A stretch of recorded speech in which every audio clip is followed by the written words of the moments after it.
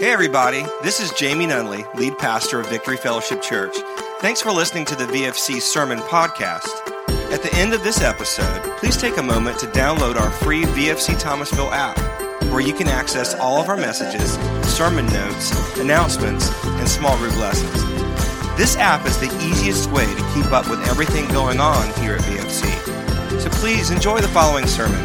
We hope it encourages you in your walk with Jesus and helps you to belong, believe, and become. Enjoy.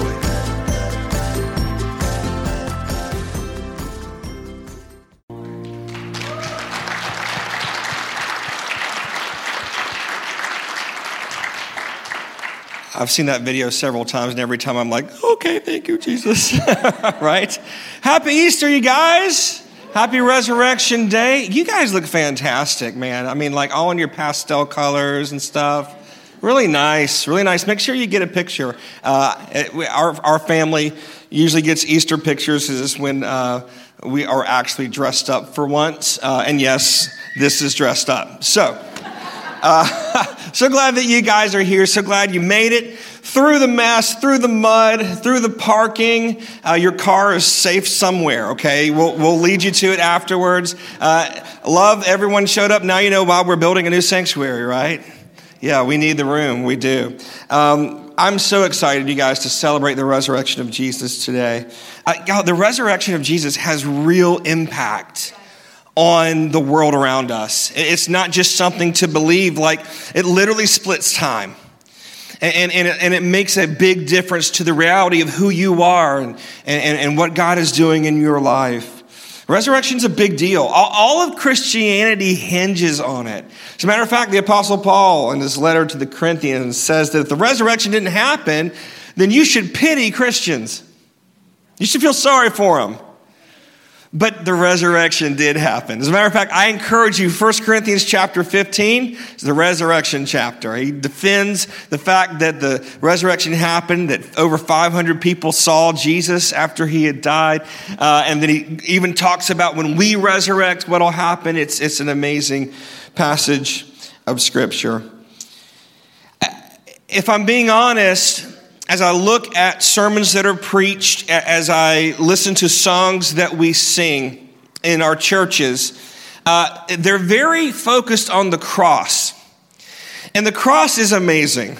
The cross, the crucifixion of Jesus was such an amazing act of love. But I just want to remind you that the empty grave is also an incredible thing, and that's why we celebrate resurrection. The cross is Jesus' death for me, and the empty grave is Jesus' life for me. The cross gets me into heaven, and the empty grave gets heaven into me. The cross reveals Jesus as Savior, but the empty grave reveals Jesus as King, victorious over everything. The cross paid for my sin. The empty grave means that the payment was accepted.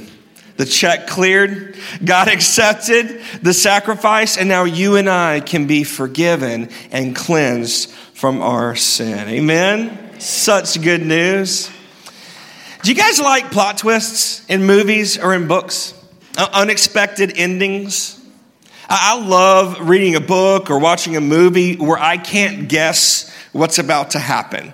I think that's so much fun.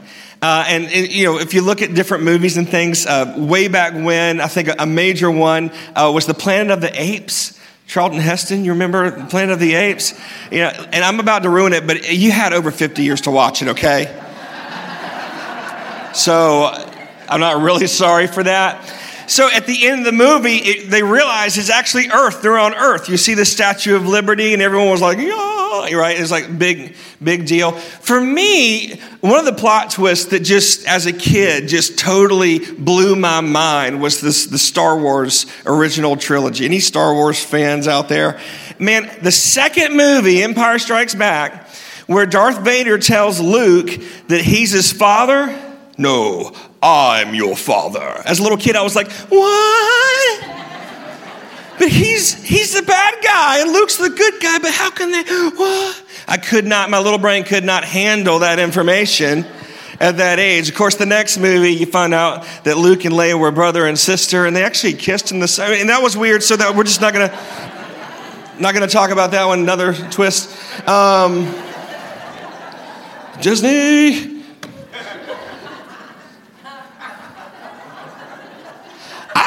I think God likes plot twists.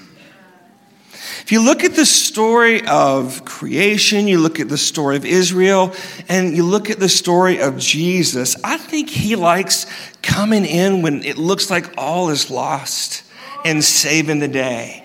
I think he loves plot twists. Just when people think everything is falling apart, he causes everything to fall into place.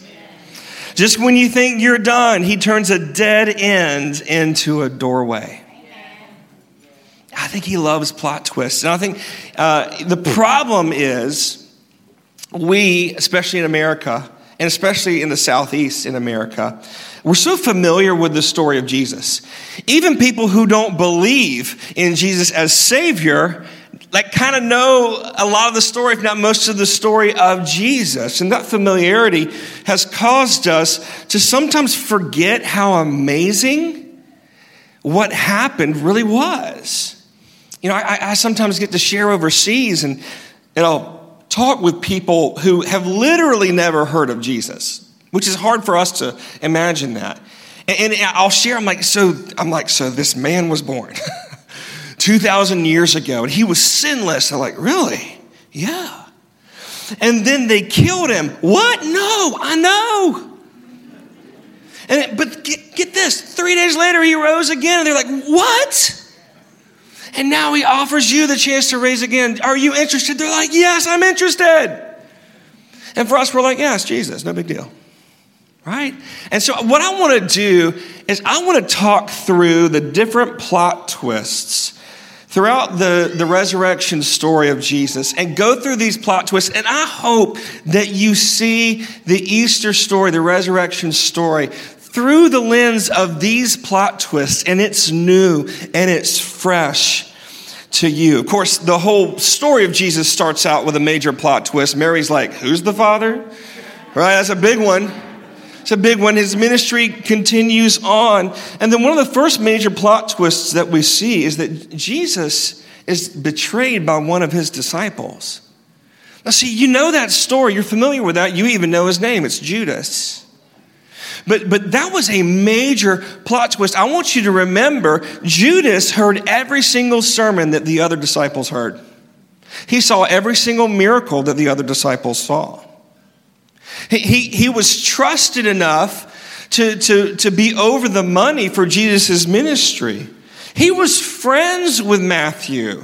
He was friends with John and Peter and Andrew. They were buddies. They did life together for 3 years. They left their jobs. They left their family to go follow Jesus. So much so that at the Last Supper, Jesus says, one of you is going to betray me. And the disciples are like, is it me? Is it me? Why? No one said, when Jesus said, one of you is going to betray me, no one was like, oh yeah, it's Judas. I know. He's a mess. That dude's life is a dumpster fire. It's going to be Judas. No one guessed that. They were like, oh no, is it me? It's a major plot twist that one of his inner, there were more than 12 disciples, that his inner circle would betray him. Another plot twist shortly after that is when Jesus washes the feet of the disciples. Now, see, you know that story. You're like, yeah, Jesus, he's a servant. He was calling people. Do you know the context? Sometimes you have to put the Gospels together to get a full picture. So Jesus had just finished the Last Supper, which was Passover for them, Passover meal. And so he hands them bread. He says, this is my body. They drink from a cup. This is my blood, right? And then something that shouldn't surprise us at all happens. The disciples start arguing about which one of them is best. And they're sitting here with Jesus in the flesh. They're just celebrating the ratifying of a new covenant in his blood. They're like, yeah, that's cool, Jesus. Who's the best? And so Jesus then says, I'm going to show you how to answer this question. He gets up and he fills a basin filled with water and he grabs a towel. And the disciples at this point are thinking, oh no, he's going to ask me to wash his feet. I was wrong. It's not me. I'm not the one who is the best. I'm not the one. He's gonna humiliate me, because see, you need to understand, washing of feet was done by the lowest of the low servants. You walked into someone's house, you didn't even look, you just paused while they did their thing and you were greeting the person of the house. And then you moved on. You didn't pay attention to them. No one washed feet. No one with any significance, at least. So he goes, okay, we're about to wash feet. And they're like, oh no, it's probably going to be me. He's going to choose. He gets down on his hands and knees and he starts to wash their feet. Plot twist. Major plot twist. And he goes, this is the way that my servants will serve one another. Another plot twist. Jesus is betrayed. He's in the Garden of Gethsemane. And then Peter cuts off someone's ear. I don't know what the payoff was for Peter. It's like, I just hate that ear. Like, I don't know. Maybe he was aiming for the neck. Not totally sure. But Peter draws his sword when they arrest Jesus, and he cuts off the ear of a guy named Malchus. Jesus heals his ear in that moment. I was thinking about this yesterday. I was talking to Tiffany about it. You know, the lost don't hear God, because the truth of the Spirit is spiritually discerned. And some Christians trying to defend Jesus are acting in such a way that's cutting off the ears of unbelievers, where they can't hear even further because of how we are talking to them. But Jesus doesn't want to cut off their ears. He wants to restore their hearing. May we never be a church. May I never be a believer that cuts off the ears of unbelievers. May I always be one who prays for their hearing to be restored. So then Jesus is taken through an illegal trial, and there are even more plot twists. The Jews want to release Barabbas instead of Jesus. See, on Passover, the Romans granted the Jews a release of a prisoner. And this was typical of Jewish culture. You know, they had years of Jubilee where debts were forgiven and things like that. So the Romans were like, okay, we'll release one of your prisoners. And so Pilate's like, so you're going to want me to release Jesus, right? And they go, no, we want Barabbas. Now, so you need to understand something about Barabbas. He was a known murderer. He had incited riots all over the city. You would have known his name. Everyone knew his name. He would have been up there with like Ted Bundy or Jeffrey Dahmer or one of those names like, ooh, right? Barabbas. And they said, no. We don't want Jesus to be released. We want Barabbas to be released. Major plot twist. Major plot twist. Of course, what we learn from that is that just like Barabbas, we are the ones bound in sin. We are the ones condemned to death. But yet Jesus paid for our sin. And we can be free just like Barabbas was. But major plot twist. No one saw that coming. That they wouldn't receive him instead of Jesus to be released. Then, incredibly, Jesus is beaten to a bloody pulp and crucified. Like, imagine the disciples. Now, most of them at this point had scattered. But again, Jesus had more than 12. He sent 70 out on missionary journeys. There were a lot of people. Jesus' mother, Mary, was there. They're watching this. They're watching him get beaten, flogged, and almost to the point of death. And they're like, Jesus, what are you doing? See, you know the end of the story. They didn't. They're like, Jesus, we've seen you heal people. We've seen you raise people from the dead. What are you doing, man? Get up. Show them who's boss. Show us that power that you've been showing us for the last 3 years. And instead, he's allowing himself to get mercilessly tortured. And they're thinking, what are you doing, man? And maybe, okay, so we get the flogging. Maybe once he's on the cross, then it's going to happen. Then he's going to come off the cross and be triumphant. We're really going to show everyone then. And then he dies. What? I left my family and my job and everything to follow this guy. I believed he's the Messiah, and he just dies on me? What? It's a major plot twist. Major plot twist. And then, unbelievably, he's resurrected. He's resurrected. He comes back. He comes back. And incredibly, no one was expecting this. See, again, we know about the resurrection. But at that time, no one was expecting a resurrection. The first people to see Jesus were the women that were bringing spices to anoint his body. Not because they thought that he was alive, but because they knew he was dead. They didn't think he was going to resurrect. They had no idea. And then Peter and John run to the tomb, which, by the way, John's account of the gospel, John makes sure he puts in there that he outran Peter. He goes, and the disciple whom Jesus loved got there first. Peter. I love that little dig. And then he appears to Mary Magdalene. And then all the disciples are behind closed doors. They're scared, right? And then all of a sudden, boom, Jesus. They're like, whoa, you're here, you're alive. And he begins to talk to them. And interestingly, Thomas was not there, one of the 12. Thomas was not there. We don't know why he wasn't there. But that's why you don't miss church, guys. You never know when Jesus is going to walk through the walls. You never know what's going to happen, okay? Say, oh, Thomas, you missed it. You missed it. He was here. He's like, whatever, until I see the scars. So Jesus shows up again. He's resurrected. What a plot twist. No one saw that coming. No one expected that to happen. He was raised back to life. Then he ascends into heaven. He ascends into heaven. So he spends about 30 days with them, teaching them, calling them into ministry. He tells Peter, do you love me more than these fish? And he spends time with them, and then he ascends into heaven. He says, look, Acts 1:8, you'll receive power when the Holy Spirit comes upon you.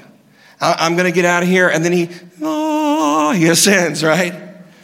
You know what the disciples asked him right before he ascended? They said, is this the time, Lord, when you're going to kick the Romans out and restore the greatness of Israel? He's like, oh, God, okay, I'm out. I'm done. Those of you that are parents of young children, the kids start asking you questions like, why is the sky blue? Why can't we eat now? I'm hungry. Why? I just want to ascend, and I'm out. Jesus ascends. It's like, wait a minute. You were here. We believe that you came from God. Then you died. That was tough, Jesus. Then you rose again, and now you're leaving again. But Jesus says it's to your advantage that I go, because the Holy Spirit will be with you. All these plot twists, what's the point? Well, here's the good news. You can have your own plot twist. You can have your own plot twist. It doesn't matter where you've been, what you've done. All that matters is if you decide to follow Jesus from here on out, you too can have your own plot twist. I want to read to you Romans chapter 5, 6 through 11. It's a longer passage. I'm reading in the New Living Translation. By the way, if you go to our app and you click on Sundays at VFC, you can see the sermon notes, all the references, all the points that I'm making. It says this, when we were utterly helpless, Christ came at just the right time and died for us sinners. Man, I love that. He didn't wait until we had some sort of revelation of who he was. He didn't wait till we had it all together. He didn't wait until everything was just right and we finally understood who he really was. No. While we were still sinners, Christ died for the ungodly. Now, most people would not be willing to die for an upright person, though someone might perhaps be willing to die for a person who's especially good. By the way, I love you guys, but I'm not looking to die for anyone. That's not my goal. Who can I die for today? No one. It's not my goal, right? So he's saying, look, like someone might be willing to die for like a really good person. Verse 8, but God showed his great love for us by sending Christ to die for us while we were still sinners. And since we have been made right in God's sight by the blood of Christ, he will certainly save us from God's condemnation. Real quick, there is such a thing as the wrath of God, but it's also often misunderstood. The wrath of God exists. But the wrath of God was placed on Jesus. So those of us in Christ won't experience it. That's good news. That's a good place for an amen. Really good news. Now, so what about today? Well, right now, and you can read this is Romans chapter 1 and 2. It's particularly chapter 2. It says God is storing up wrath for the day of judgment. And those of us who don't know Jesus, who aren't following him, Jesus has not taken the wrath for your sin, and you'll have to pay for your own sins. But there's a window of grace, you guys. Man, I pray that you've taken that window of grace. I pray that you've taken that opportunity. The wrath of God is real, but it's not now.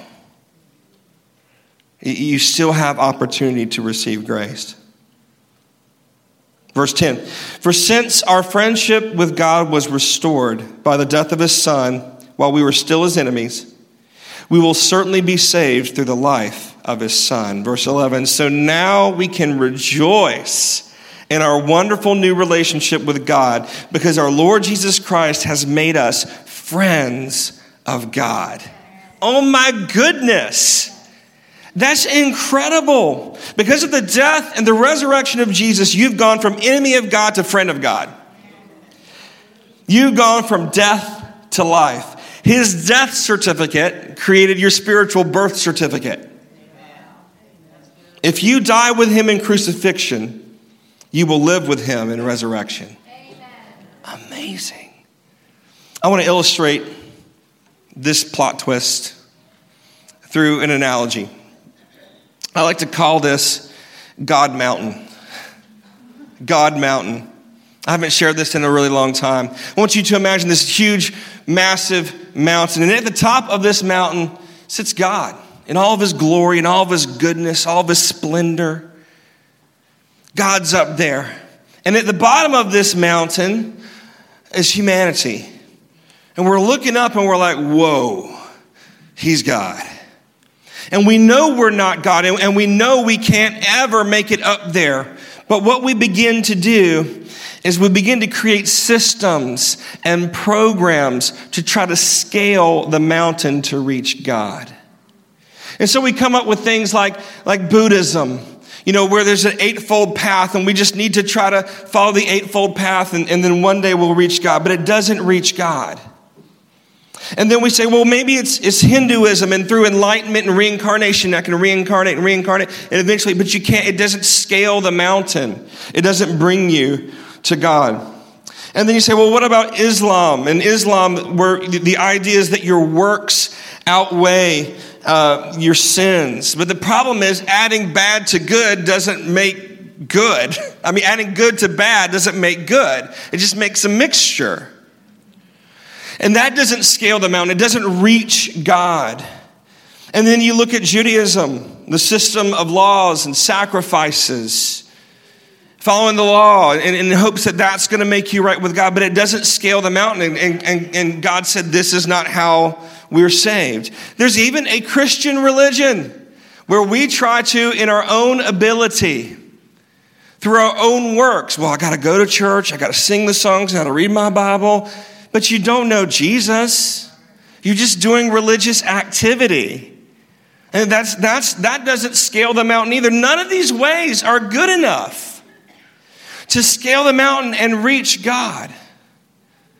Plot twist. Jesus comes down off the mountain to us. Instead of us trying to reach him, he comes down and reaches us. Then, of course, we kill him because that's what we do. But what does he do? He rises again, and he invites us, hey, if you'll believe in me, I'll take you back up to the Father.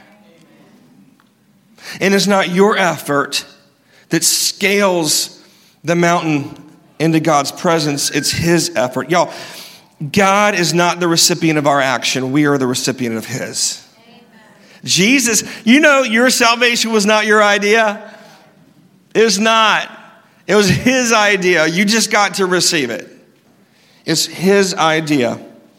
And so our relationship with him causes us to do things. There's sacraments, things like baptisms and communion and things like that. And then we practice our relationship, like we worship him, we pray, we read scripture, we congregate together, fellowship together. We do good deeds, we do good works. But these things are done in the intimacy of faith, not the insecurity of fear. These things are done because we know a person. These things are done because of a relationship with the one who left heaven to come to us. All of our efforts to scale the mountain are no good. You know, you can know God. Not just know about God, not just know the information pertaining to God, not just know the facts of the birth of Jesus, the death of Jesus, and the resurrection of Jesus. You can actually know Jesus. You can actually get to know him personally. You do this by following him. You follow him.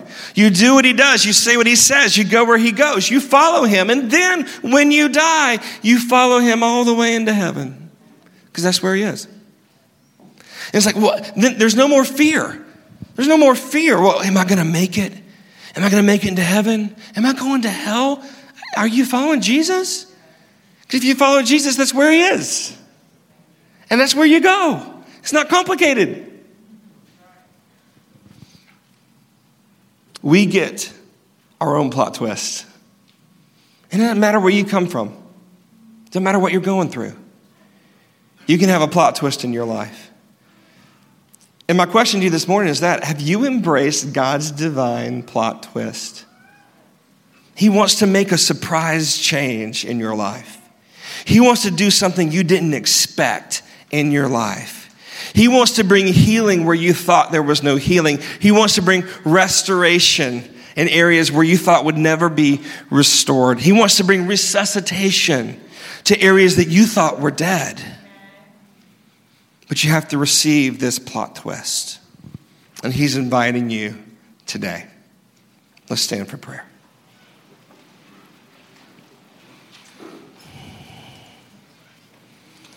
Let's all take a moment. If you will, close your eyes.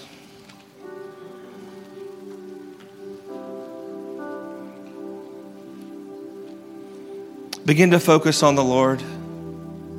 Begin to consider his love. Consider his mercy.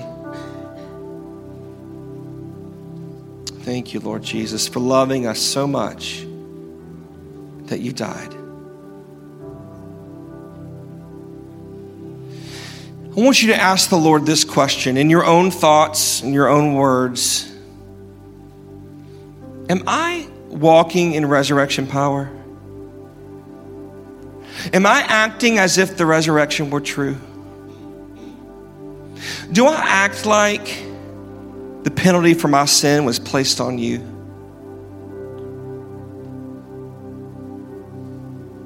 When you ask the Lord that question, what's that thought that you think in response? Maybe you're trying to scale God Mountain on your own. Maybe you thought it was through your own efforts and ability that you would somehow reach God's presence. Spoiler alert, you can't make it. I'm sorry, you just can't make it. You need help. The good news, Jesus came down. He came to you, and he wants to carry you back up. With everyone's eyes closed and head bowed, I want to ask you a serious question. I want you to consider this. Do you know Jesus? Notice I didn't ask, have you been to church? I didn't ask, do you know about Jesus? Do you know the facts? Do you know him? And here's how I don't know. Here's how you know. Are you following him?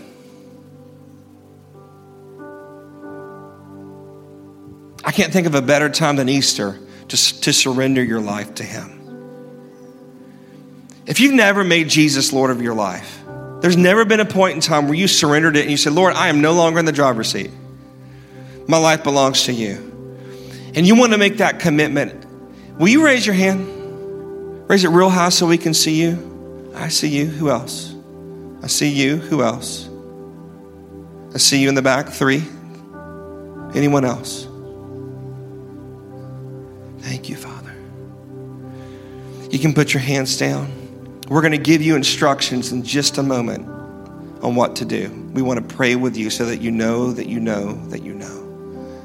Please follow those instructions when we give them to you. For all of us, I'd love to lead us all in a prayer where we surrender again our lives to the Lord. We embrace the plot twist and we walk in resurrection power. If you will, pray this after me. Say, Lord Jesus, thank you that you came for me. The cross and resurrection was a rescue mission. Thank you for rescuing me. I pledge my life to you. And I ask that you would provide your power, your grace, and your love in my life so I can be who you've called me to be. I embrace your plot twist. I get a new ending, a better ending, where I'm going to follow you all the days of my life. And when I die, I'll follow you into heaven. Thank you for loving me. Thank you for sending your son for me. In Jesus' name. Amen. Amen. Awesome. Awesome. Good. Hey, once again, thanks for listening to the VFC podcast. If you live in the Thomasville area, we would love for you to connect with us in person. For more information about our weekly gatherings, including service times and directions, just visit us at vfcthomasville.org.